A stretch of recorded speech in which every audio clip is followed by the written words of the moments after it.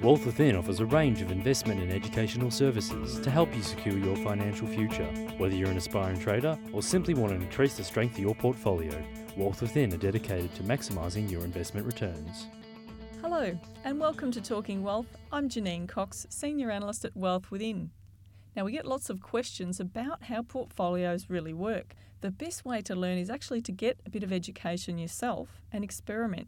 And we teach our students to do that for themselves with a process called backtesting. This is where the students will select a set of rules for a particular stock and test it over a period, say up to 10 or 12 years, or possibly even the entire history of the stock, and then determine whether those rules will really work and generate the sorts of returns that they are after. And they do this for a number of stocks that they have on a watch list. So they might hold, say, 10 or 12 stocks on their watch list, have analysed these stocks, and have a set of rules that they're really quite comfortable with. And then what you can actually do with all of that is pull it all together and run it as if it's a portfolio.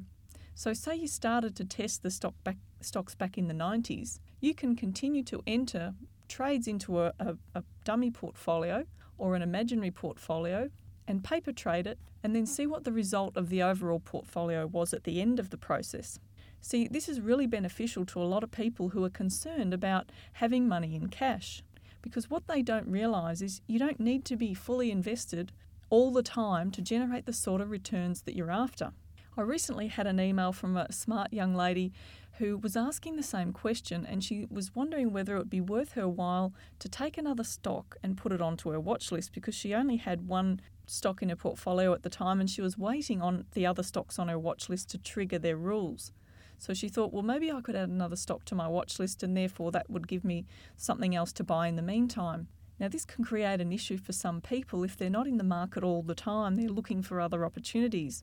But the problem with that is you can often become distracted from the stocks that you've studied and spent a lot of energy understanding, and then you might miss those entry signals. And you've taken a trade on something that you perhaps hadn't done the work with.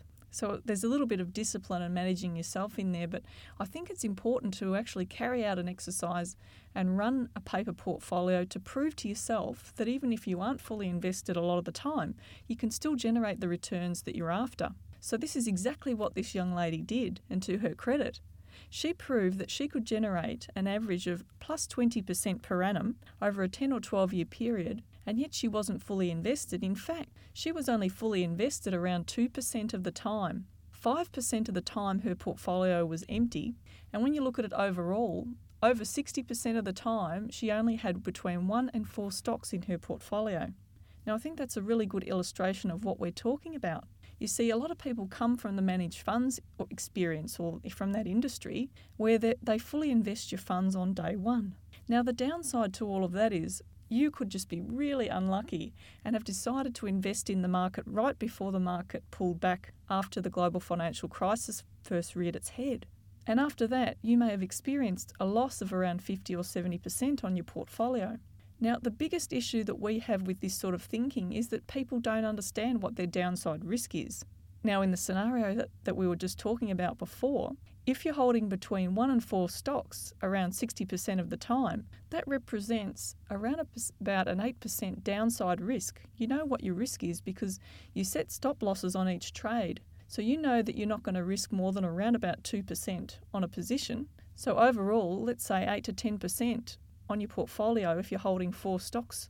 If it's fully invested, you might be risking up to 16%, but that's nowhere near the figures that we were talking about before that you could be exposed to if there is no downside risk management to your portfolio, say 50 to 70%. You see, this lady's risk was relatively low, and yet she was able to generate returns of plus 20% per annum over that period, which is quite impressive and may surprise a lot of people.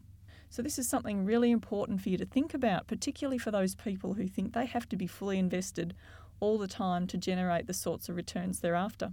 I'm Janine Cox, Senior Analyst at Wealth Within. Bye for now.